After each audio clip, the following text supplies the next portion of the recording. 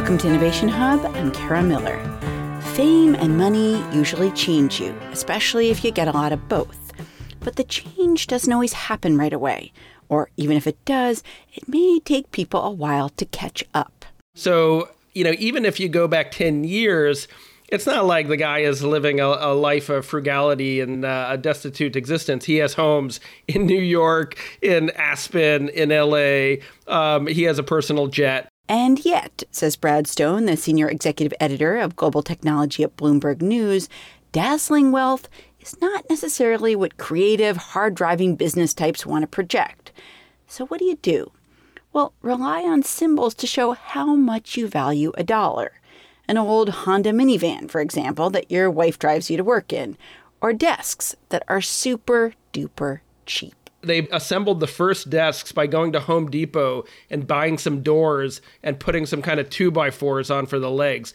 And even to this day, you walk into conference rooms and they're just those same desks pushed against each other. So again, they can afford the nice mahogany conference table, but these are symbols of frugality. Jeff Bezos had been deeply impacted by the story of Sam Walton, a retailer who, decades before Bezos, revolutionized retailing, changing the American landscape, and to many people's dismay, challenging boutiques, toy stores, and corner grocers across America.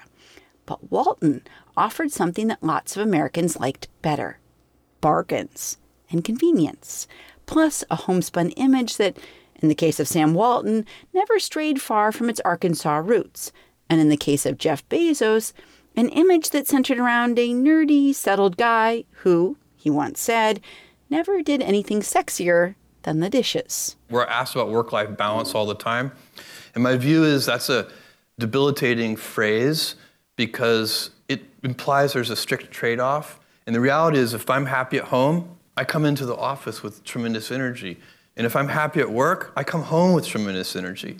And so it actually is a circle. It's not a balance. I mean, he really integrated that into his public image and his biography. The fact that he was a family man, the fact of his romance with Mackenzie Bezos, the fact that they have 4 kids, how tight he is with his parents and his siblings. Not to say that any of that is disingenuous, but it really did, in some ways, sort of like, I think, magnified the surprise when they announced their divorce on Twitter and the whole situation with the National Enquirer ensued. That was Jeff Bezos, followed by Brad Stone, the author of the book Amazon Unbound, which he was writing when news came that Bezos' marriage to his wife of about 25 years, Mackenzie, had fallen apart.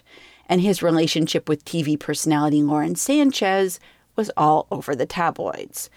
Bezos has rather publicly remade himself, and he has remade our world, in both ways we can clearly see and in ways that may surprise you.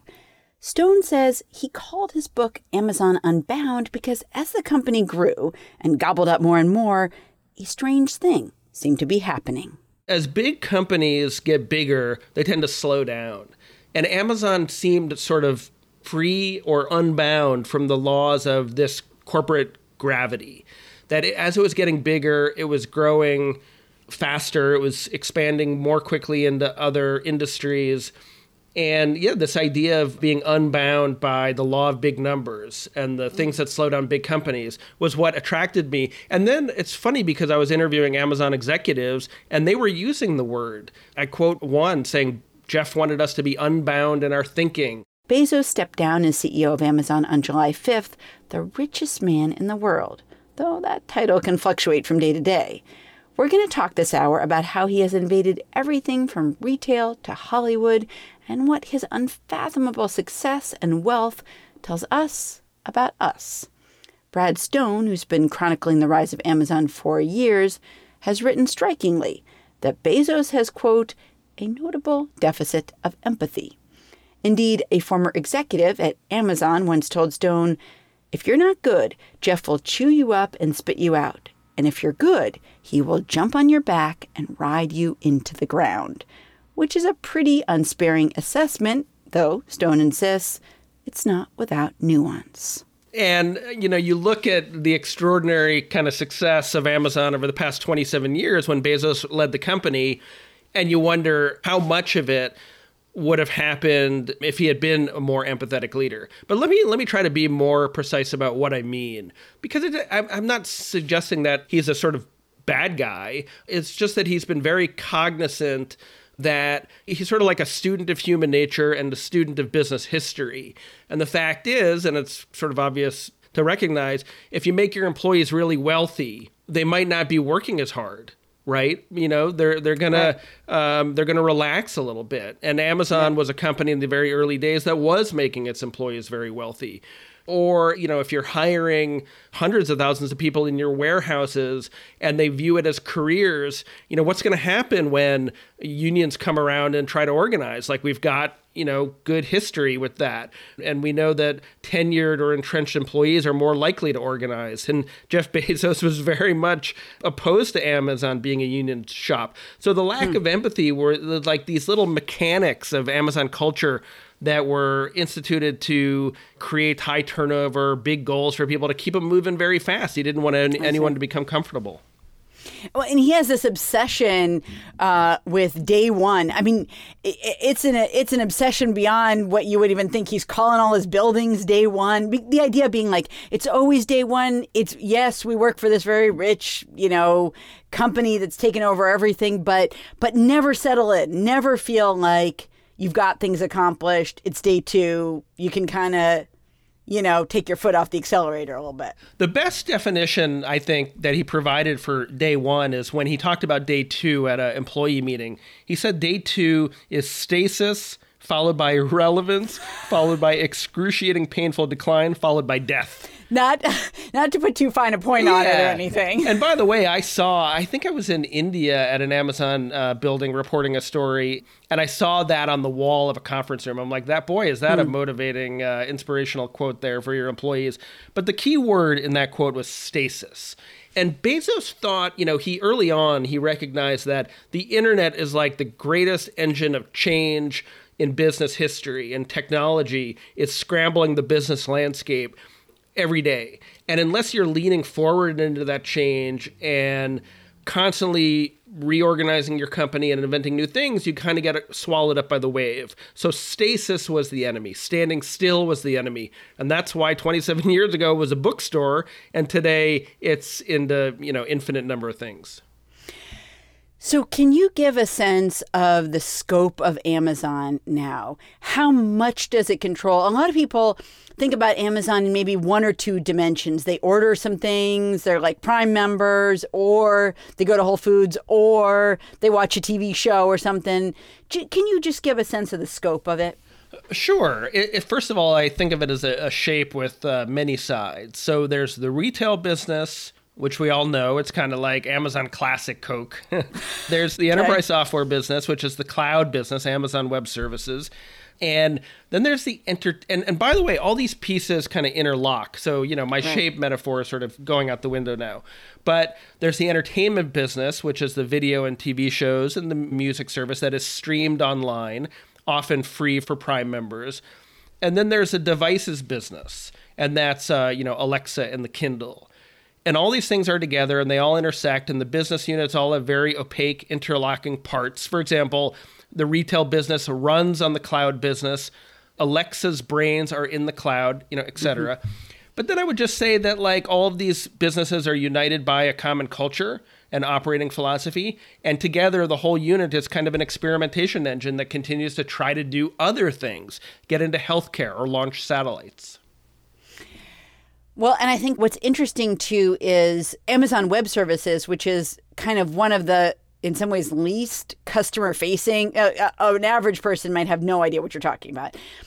But they run the back end for so many companies. And what I thought was interesting was that if you think about Amazon's foray into Hollywood, one of their big competitors is Netflix. Who runs Netflix's back end? Who runs their computers? Amazon. So even their competitors they profit off of, because Netflix doesn't have the bandwidth to run their own computers. I just thought that was so interesting. And it's not just Netflix, it's Disney. Elements of Apple use AWS as well as Google's cloud. There's a lot of this kind of cooperation, competition in Silicon Valley, but Amazon's kind of mastered it. And we think of it, Amazon buying MGM, competing, and in some cases falling behind Netflix and Disney and Apple. And yet, that's such a narrow way to think about it, because not only are they competing in the original programming space, but for a lot of people, they're getting to all this content through their Fire TV stick that's stuck into their computer. And then even beyond that, as you mentioned, all these services are using AWS. So Amazon alone is playing at almost every level of the ecosystem. Does that mean that at Disney or Netflix, they tiptoe more around Amazon because they're competitors but also reliant on them? So there's a sort of like spectrum of how maybe enlightened or protective companies are. And in retail, we've seen Walmart and Target basically pull away from Amazon Web Services and tell all of their suppliers, if you want to do business with us, you can't do business with AWS. You're emboldening a competitor. In the entertainment field, I haven't gotten that sense. And Netflix is just the canonical example. Like early on, Reed Hastings said, it's not in our skill set to go and build these big data centers. We're going to use Amazon even if they're a competitor. And I think his comfort with it and the way in which Netflix continues to be a leader has given other streaming entertainment companies the comfort to know that they're not handing the keys to the kingdom if they use AWS. Let's talk about the pandemic a bit. It's almost hard to remember now, but early on, Amazon was under such tremendous pressure. There was such demand that they said, we're not going to, maybe send your fancy high heels right away. We have to focus on like toilet paper and flour and whatever. What role do you think the pandemic played in the life of Amazon? Like when we look back in a few years, what will the pandemic that year plus have done? I mean, in some ways, I want to say it'll be viewed as somewhat inconsequential, because I really think that Amazon would have gotten to this size and scale without the pandemic. The pandemic was an accelerant. So in terms of maybe the business growth, inconsequential, but in terms of the public image, which, Kara, we can both acknowledge, has turned to some extent against Amazon.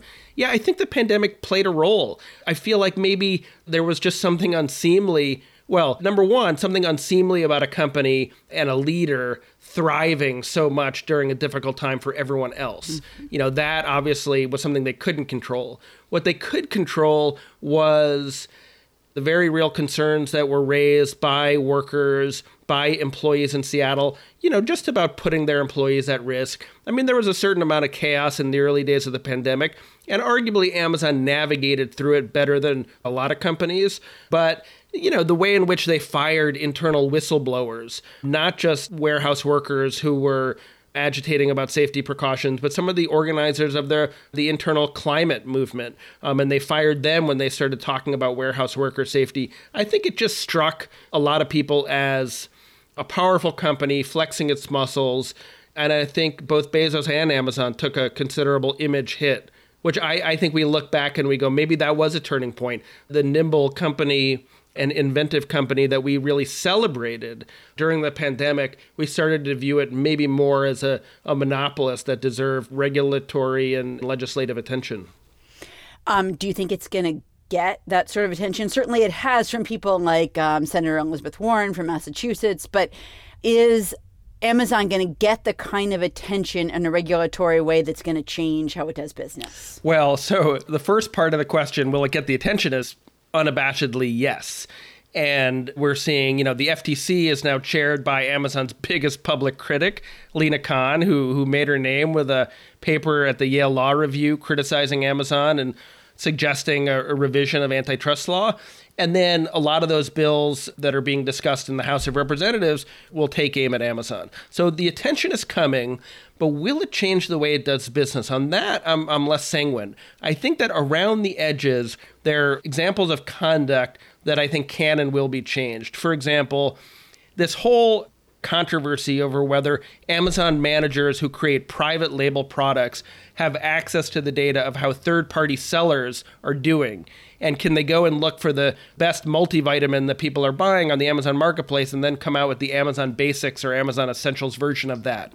I see. Right? Amazon has said, we have a policy against that. And in my book and in other reporting, it's sort of evident that the jar of the cookie jar was open for a long time and they did it. So things like that, things like the most favored nation pricing stipulation where sellers are required to give Amazon the lowest price.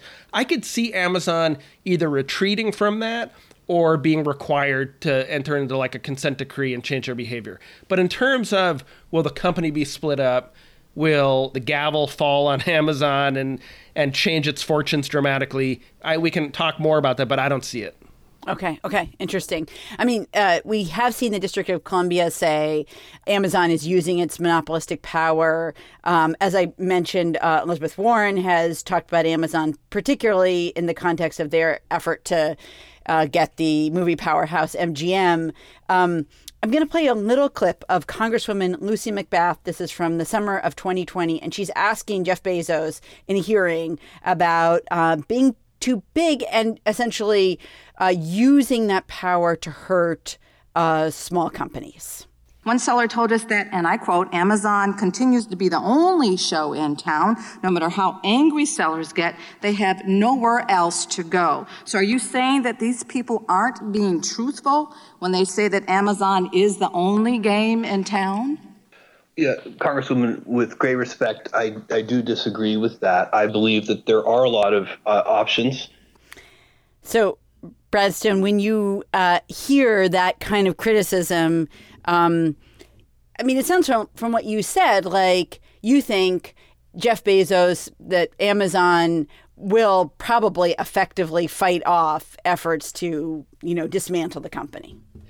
Right. So, a couple of weeks ago, the FTC lost a major case against Facebook. And it's instructive to just look really quickly at why. It was actually an Obama-appointed judge who threw the case back to the FTC on the grounds of market definition and said, you've accused Facebook of being a monopoly, but you're not specifying what the market is. Facebook competes with TikTok, with Snapchat, with Google's YouTube, and I think that ultimately, even though the politics are very much aligned against the big tech companies and Amazon is a target, I think there's a market definition challenge that, I haven't seen a great explanation for. Bezos is completely ineloquent in that clip. And it may be one of the reasons why he doesn't want to be CEO anymore, right? Does he want to spend his time sitting in that chair?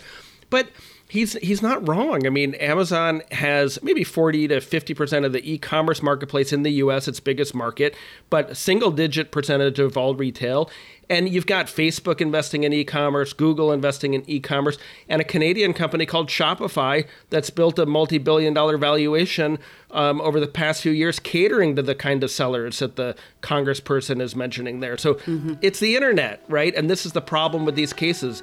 On the internet, competition is only a click away.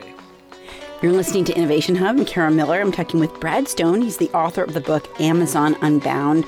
We are looking at the impact of Jeff Bezos, of Amazon on our lives.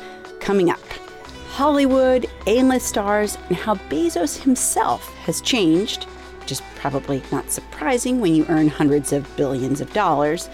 If you want to grab this whole conversation or you want to share it, you can find Innovation Hub on Apple Podcasts or wherever you get your podcasts. We're coming to you from PRX and GBH Radio. Be right back.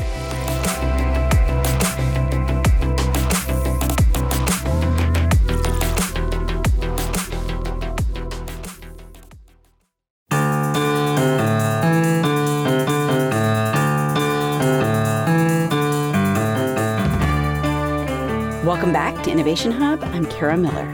In the almost 10 years I've done this show, it's rare that as we're about to finish the show, I've got to call the interviewee back.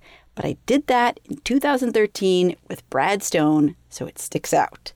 He'd written a book about Jeff Bezos and Amazon. The interview was done, and then it got kind of a stunning 1-star review on Amazon. From Mackenzie Bezos, now Mackenzie Scott. And not just that, Kara, but it also got a 1-star review from Andy Jassy, the new CEO of Amazon. And it got a 1-star review from the chief PR person at the time. Stone is a senior executive editor at Bloomberg News, and he's the author, most recently, of a new book called Amazon Unbound. And what was really going on there is that Bezos didn't like the book, and he was angry about a couple of things in it. And he had orchestrated a nice little counter PR campaign to try to throw an asterisk against the book. You know, ironically, it ended up probably boosting sales a little bit. I have no recollection of our follow-up conversation. In the moment, it was sort of traumatic. You know, it's like they're sort of vaguely hand-waving about inaccuracies. But with a little bit of benefit of the time, I really think it was the family stuff in that book and how I handled the pursuit of his biological father, who he had never known. And, you know, in retrospect, and I can't even say I was young back then because I wasn't. I was in my 40s. So, but like that turned out to be a very sensitive family matter. If you remember when I found the biological father, he didn't know that his son was Jeff Bezos. Stone says he probably could have handled the family situation more delicately. But what happened spoke to the deep connection between Bezos and his wife, who he met long before he founded Amazon, back when neither of them were famous. She had been there in the early days when they worked out of a garage, when Bezos seemed to be chasing after a long-shot dream. They had 4 kids.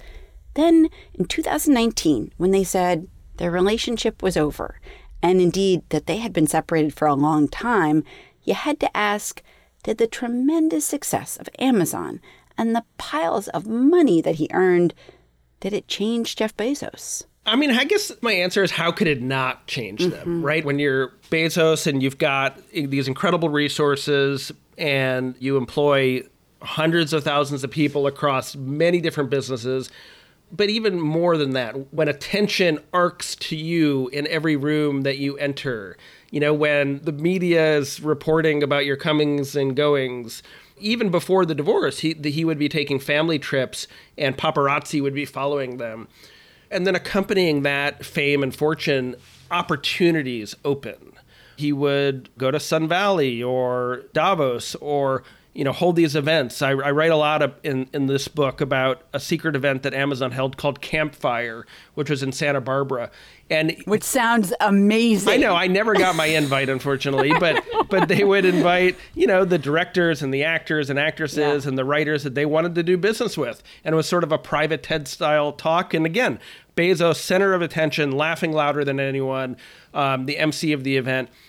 I mean, I try not to get into the psychologist armchair in this book because I am not a psychologist, but I would just say, how could that not change you? I mean, in a lot of ways, Bezos has been consistent over his career in terms of like his corporate values and long-term thinking. But certainly there's been a transformation that's happened right in front of our eyes. The spindly tech nerd is now in very good shape. And look, I think that my sense of it from 10,000 miles away was that he enjoyed these opportunities that were opening up to them, these social opportunities. And Mackenzie Scott did not as much. She's very private.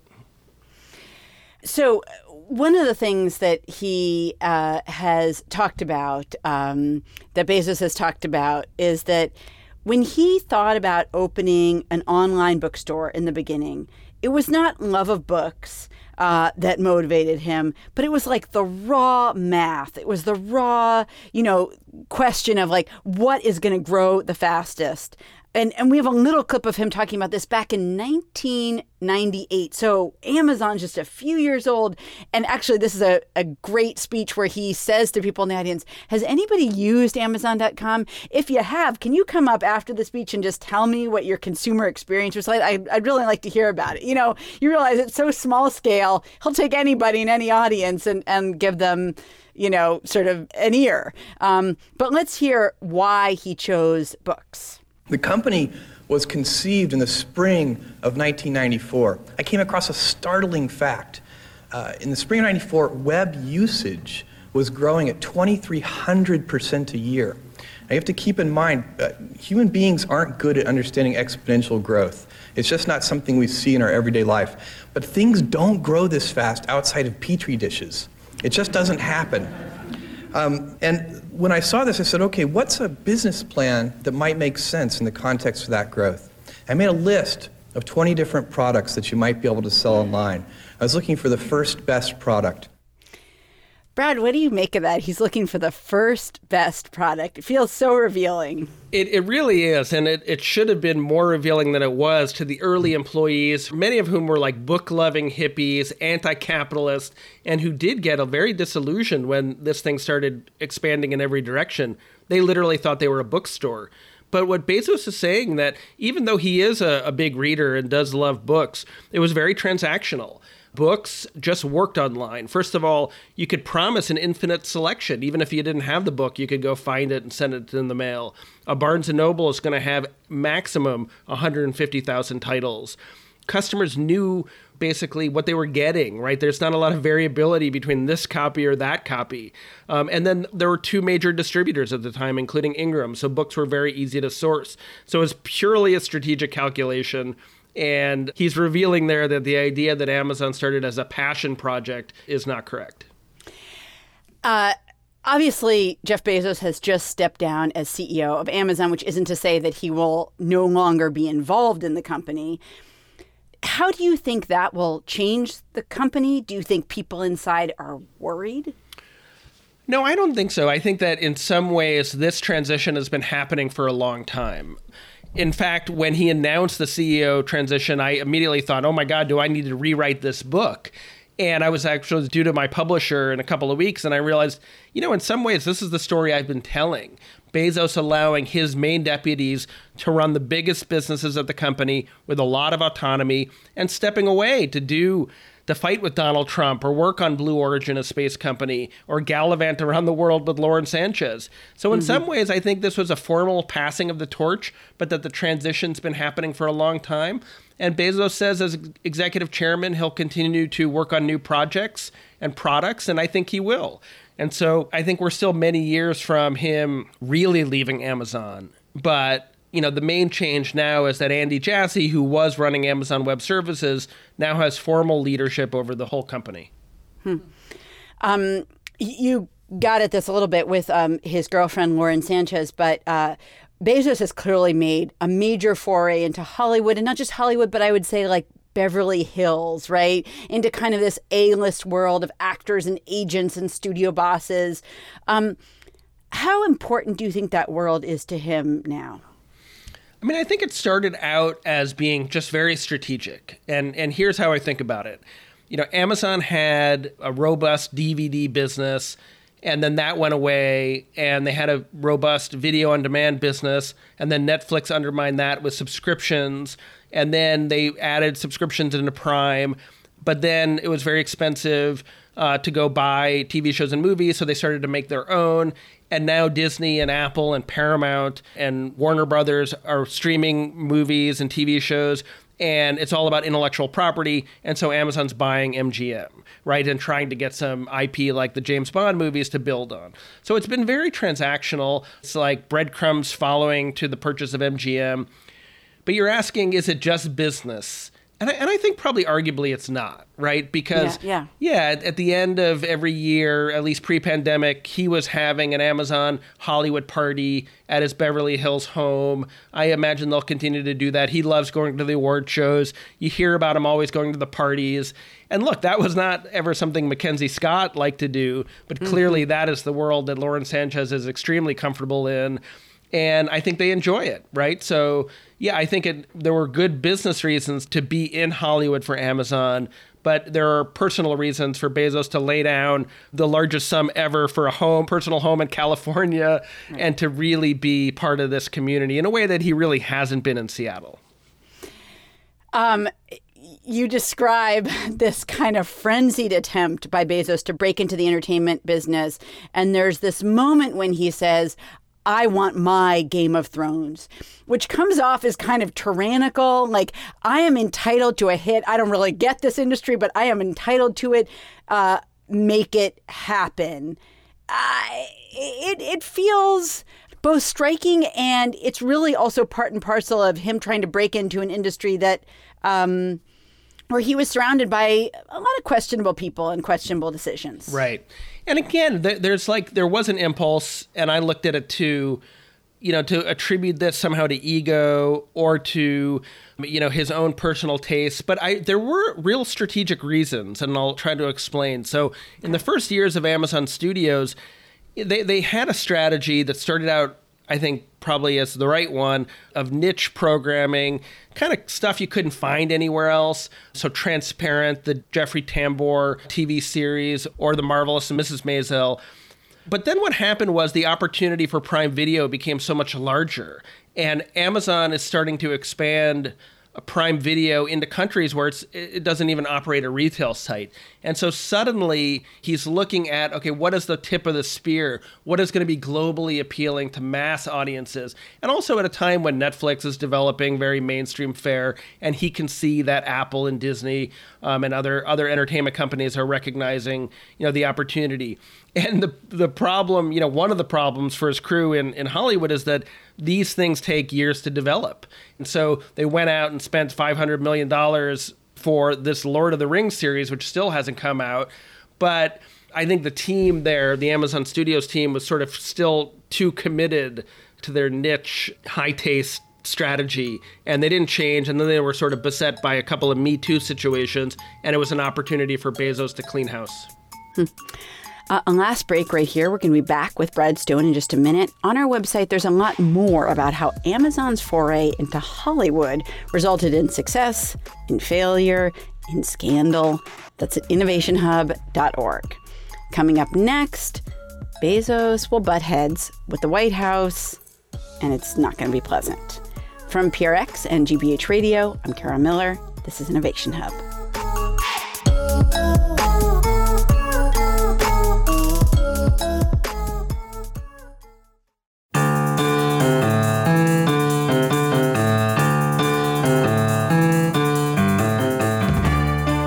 Welcome back to Innovation Hub. I'm Kara Miller. In 2010 and 2011, though it seemed crazy to lots of people who knew him, Jeff Bezos wanted Amazon to create a device you could talk to.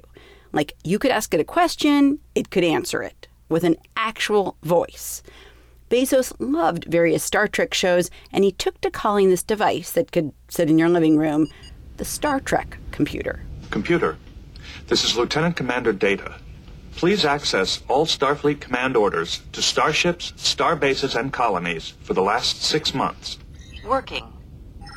Bezos was obsessive about developing the Amazon Echo and its assistant Alexa when many, many people did not think it could be done. But that was how Bezos rolled. He took control and often bent reality to his will, which didn't always work out. By 2016, the Echo was testing out the possibility of incorporating a video screen, and when Bezos asked the prototype to play clips, he often requested Stephen Colbert's takes on Donald Trump, and then roared with laughter. In fact, the exchange touched the most sensitive spot for China's foreign policy. Well, no surprise, Donald Trump has a long history of sensitive spot touching. Bezos may have loved shows that ridiculed Donald Trump, but government policy and politics, that wasn't really Bezos' thing. His thing was more along the lines of creating a huge company that reshaped America and, not incidentally, built a fortune for himself. But a relatively small purchase that Bezos had made with his own money in 2013, the Washington Post, it would become a big, big deal in the Trump era. He had bought the Post when it was in some economic distress. He felt like he could help. He did get involved on the business side, helping to turn the financials around. Plus, a friend of his, Don Graham, was looking to sell. Back then, in 2013, the Trump era was probably unfathomable to Bezos. Every hour, we're getting calls from reporters on the Washington Post asking ridiculous questions. And I will tell you, this is owned as a toy by Jeff Bezos, who controls Amazon. He bought this paper for practically nothing, and he's using that as a tool for political power against me and against other people. Donald Trump would, over and over, take to TV to criticize the Post and Bezos. Brad Stone, the author of Amazon Unbound and a senior executive editor at Bloomberg News, has chronicled the flip from Trump as little more than a laughing matter for Bezos to a serious headache.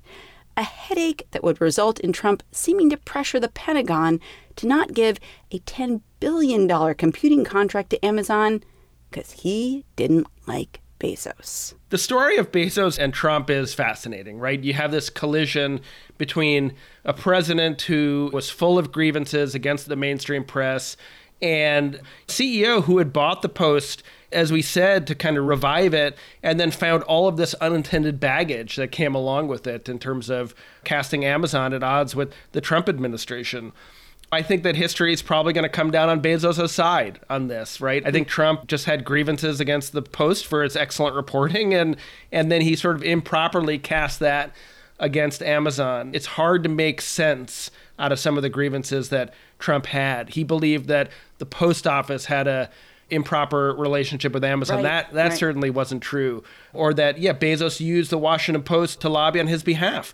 Look, I've studied this for a decade and never found any evidence that that is the case. If anything, the Post is tough on Amazon. And we know, and I know for a fact, that Bezos would never pick up the phone and try to guide the journalistic mission or the reporting. I would be humiliated to interfere. I would be so embarrassed. I would turn bright red. It has nothing to do with, I don't even get so far, I just don't want to. For me, it would feel icky. It would feel gross. It would be one of those things when I'm 80 years old. I would be so unhappy with myself if I interfered. Why would I? Yeah. I want that paper to be independent. So, I think Trump was kind of barking up the wrong tree there. Let me touch on one more area in which Bezos has had huge cultural influence, and that was a couple years back, there was the search for a second headquarters for Amazon. And I remember covering it, you had cities and towns throwing themselves at the feet of Amazon. Here are some tax breaks. We will rename this road, this highway, this building, whatever, for you. There was just people are kind of walking all over each other to try to offer Amazon more than the next guy. What did you make of the kind of frenzy that surrounded Amazon saying, we're on the search for a place to go, make your best case to us? So I have a chapter on this, and I interweave the HQ2 process with the worsening political situation for Amazon in Seattle.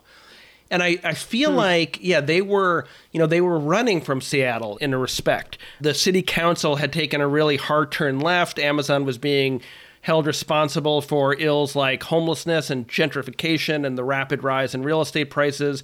And they thought, let's go find a city that wants us. And they, held this process. And, it's funny, Amazon executives can be somewhat reclusive. They're completely absorbed with the internal mechanics of their company. And I think what they didn't understand is that in a lot of large metropolitan areas, the dynamic in Seattle was being repeated. And so they selected New York, where AOC had just been elected, and they kind of ran headlong into the same buzzsaw. And so, they would never claim that HQ2 was a misstep. But, the other thing that happened during the process was their market cap hit $1 trillion. And so suddenly there was this big visible sign of Amazon's power, and it began to look really sort of unseemly for the company to be asking all these localities for handouts. Well, it also was striking because you had a lot of cities saying, we're not the usual suspects. We're not Seattle and San Francisco and Boston and New York. Think broader. Think about us. We'll do all these nice things for you. And then Amazon came back and was like, we'd like the usual suspects. How about DC and New York?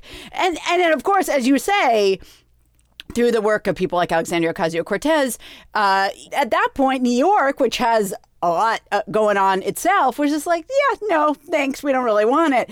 But it just was so striking because so many places thought, great, let's spread this tech wealth around. And Amazon was like, we're not interested in that. In the book, I have a bunch of different memos from their internal deliberations, and I found that the actual HQ2 committee, their final recommendation was either Raleigh, Chicago, or Philadelphia.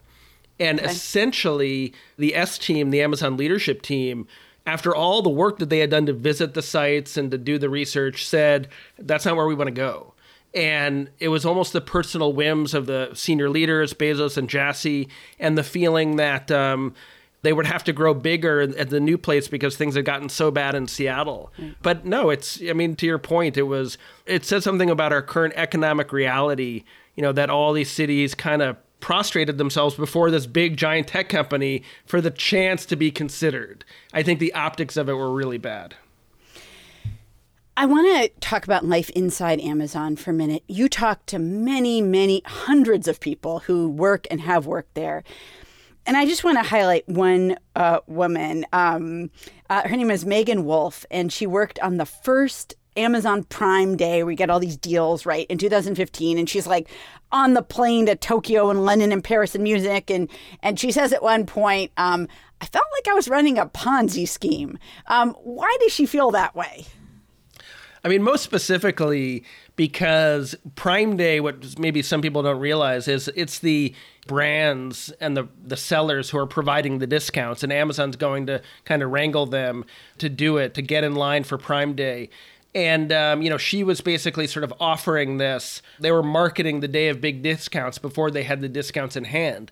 But the story of Megan Wolf is really an interesting one because she is part of this sort of not small club of conscientious objectors who, employees at Amazon who soured on the Amazon experience. And she ran Prime Day, the first one. She got criticized for how well it did, even though it was the biggest sales day in the company's history. She had a couple more jobs. And then she quit. She canceled her Prime membership and threw her Alexas in the trash. And it was part because, she felt like Prime Day represented consumerism run amok, and partly because, she thought that relentless corporate culture hadn't been great for her. She didn't like who she had become, and partly because during the Bezos scandal, she kind of lost faith in him as a leader. When you look ahead, one of the things that Bezos is going to embark on is giving away his money. He is, I think, the richest person in the world, right? For now. For now. Okay. Close to $200 billion in wealth, right? That's right. Huge amount of money. One of the things he said is he's going to give billions of dollars to trying to fight climate change. And one of the things that strikes me is, so you're saying you're a person who has spent the last dozens of years having people buy things that they probably don't really need, and then that break at a certain point and they throw them out and probably can't be recycled. And I mean, you're pushing people to consume stuff, and you're now going to think, how can we get out of this environmental mess? Aren't you kind of the person who partially got us into it? I should mention like fleets of planes and trucks and stuff also that get us the stuff. Yes, there is definitely a rich irony there. A couple of things. One, Bezos didn't invent consumerism, right? We were buying crap before Amazon came around. I feel like on this, Kara, I want to be optimistic. I feel like if Bezos is going to commit a significant part of that fortune to something other than space, which I think the jury is out on the utility and practicality there, I'm glad that the world's richest guy and one of the greatest intellects says he's going to be devoting more of both to climate change. I feel like we need him. So, I'm like, I want to see him it's called the Bezos Earth Fund, get personally involved, do it as an investor, bring the same magical elixir that he brought, not just to Amazon, but to his career as a private investor. And if you remember, he was one of the first investors in Google. So the guy does know how to pick them to like finding technologies that are going to get us out of this mess. I hope he's sincere with that, and it's not just, a cover to check the philanthropic box as he goes to space and luxuriates on his extravagant yacht. What do you make of the amount of money he has? In some ways, it reminds me a little bit of the Waltons, who also are among the richest Americans and also have benefited off of our just love. We gave them that money. We went to Walmart. We order things from Amazon. Like, it's not a mystery why Jeff Bezos has money. But what do you make of the amount of money that one person holds, which is $1/5 of $1 trillion? It's crazy. It's kind of a lot. But I also want to caveat that in some ways Bezos did this if there can be a right way, because he's drawn an $80,000 a year salary and he's never got more allotments of stock. So when we criticize executive compensation, we are not criticizing Jeff Bezos. He owned 40% of Amazon at its IPO. And because the company has grown like gangbusters since then, he now has a fortune worth $202 billion. It's, he created his own success, and now he owns 12% of the company, which means that 88% of shareholders are out there enjoying the same, wealth creation that he's enjoyed personally. That said, when you have a workforce of a million people who are making $15 an hour and struggling to make ends meet, it's definitely a juxtaposition, a contrast that we as a society probably need to consider. And look, the revelations around the tax paying from ProPublica recently and the lengths that all these guys go to lower their tax, it makes you so mad, particularly as you consider how much money you and your family are forking over. But that's not, again, that's not a Bezos thing. That's the law, right? We need to do a better job of making sure that these wealthy individuals are paying their fair share of taxes. When you think about the push recently to unionize within Amazon, what do you think is going to happen there? There was a very closely watched vote. That union did not come together. Will it ultimately? The unions and the workers face, several decades worth of unfavorable history when it comes to the power of organized labor in the United States. And at Bessemer, you would think a set of circumstances that would be very favorable to the workers and the union. And that was in Alabama, right, where they had a vote, but it didn't work out. Yeah. The union lost 2-1, and in part because all the tools that companies like Amazon have at their disposal to quietly flex their muscles in conversations with workers inside the workplace. It's also true that Amazon is bringing economic opportunity to a lot of parts of the country that don't have a lot of it. And, if you're a worker there, you're probably wary of stirring the pot, particularly with a company that has a history of walking away from sites when there's union activity. So look, the Teamsters recently said they were going to devote a whole new division and a lot of resources to organizing Amazon workers. It's really interesting because Amazon doesn't actually employ its drivers. Its drivers basically work for independent companies who then work for Amazon. Okay. And so the company, like a lot of companies, has manipulated the law and organized itself in such a way that it doesn't, it has a limited responsibility for the end-line worker, and it makes it very difficult for unions. So it's hard for me to see how the calculation we saw at Bessemer changes dramatically in the years ahead. Finally, as we kind of start off talking about, Amazon is such a multi-pronged company, and it's got its tentacles into so many places. But are there areas that it's itching to get into, or do you think that it's planning to get into that, like, we haven't seen this yet, but it's like the next shoe to drop? Yeah. And it's always, you always scratch your head and you go, really? Do you really need this one additional thing? But the ones that are sort of happening in front of our eyes are supermarkets. Amazon's been a very small player in the world of supermarkets. And of course, it acquired Whole Foods Market in 2017, but it didn't do much with it. And now they're stamping out these Amazon Fresh supermarkets that, is with a whole litany of selection. So, a Whole Foods isn't going to stock your Cool Ranch Doritos, but Amazon will. And they're situated in such a way that they can also be delivery hubs. And they'll use technology like grocery carts or cameras in the ceiling so you don't have to wait in a checkout line. So that's the obvious one. I think we're going to see a major Amazon expansion in fresh food. In physical stores also. Physical stores. Physical stores. Yeah.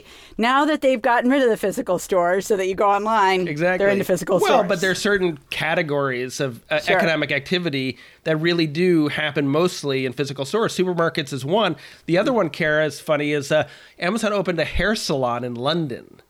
A hair salon. Sure. Right. Soon my hair will be done by Amazon. Right. And in part because they get to sell hair care products to the stylists, and in part probably as showrooms for their devices. So I see a lot more in physical retail, but healthcare is another major avenue of expansion. They're opening clinics. They have a telehealth service.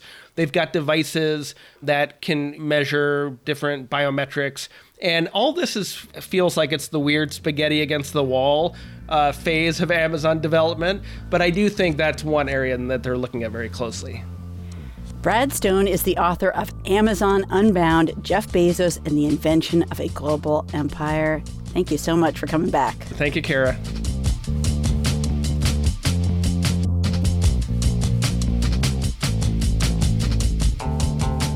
There's lots more on our website about a number of the topics that we've discussed, including the vote over whether or not to unionize in Bessemer, Alabama. In fact, of all U.S. companies currently, Amazon has the second highest number of employees. If you're wondering who's number one, it's still Walmart. Thanks to the people who helped put together this show. Senior producer Elizabeth Ross, producer Mark Solinger, and associate producer Sarah Leeson. We also had production help from Abby Bacini. From PRX and GBH, I'm Kara Miller, and this is Innovation Hub.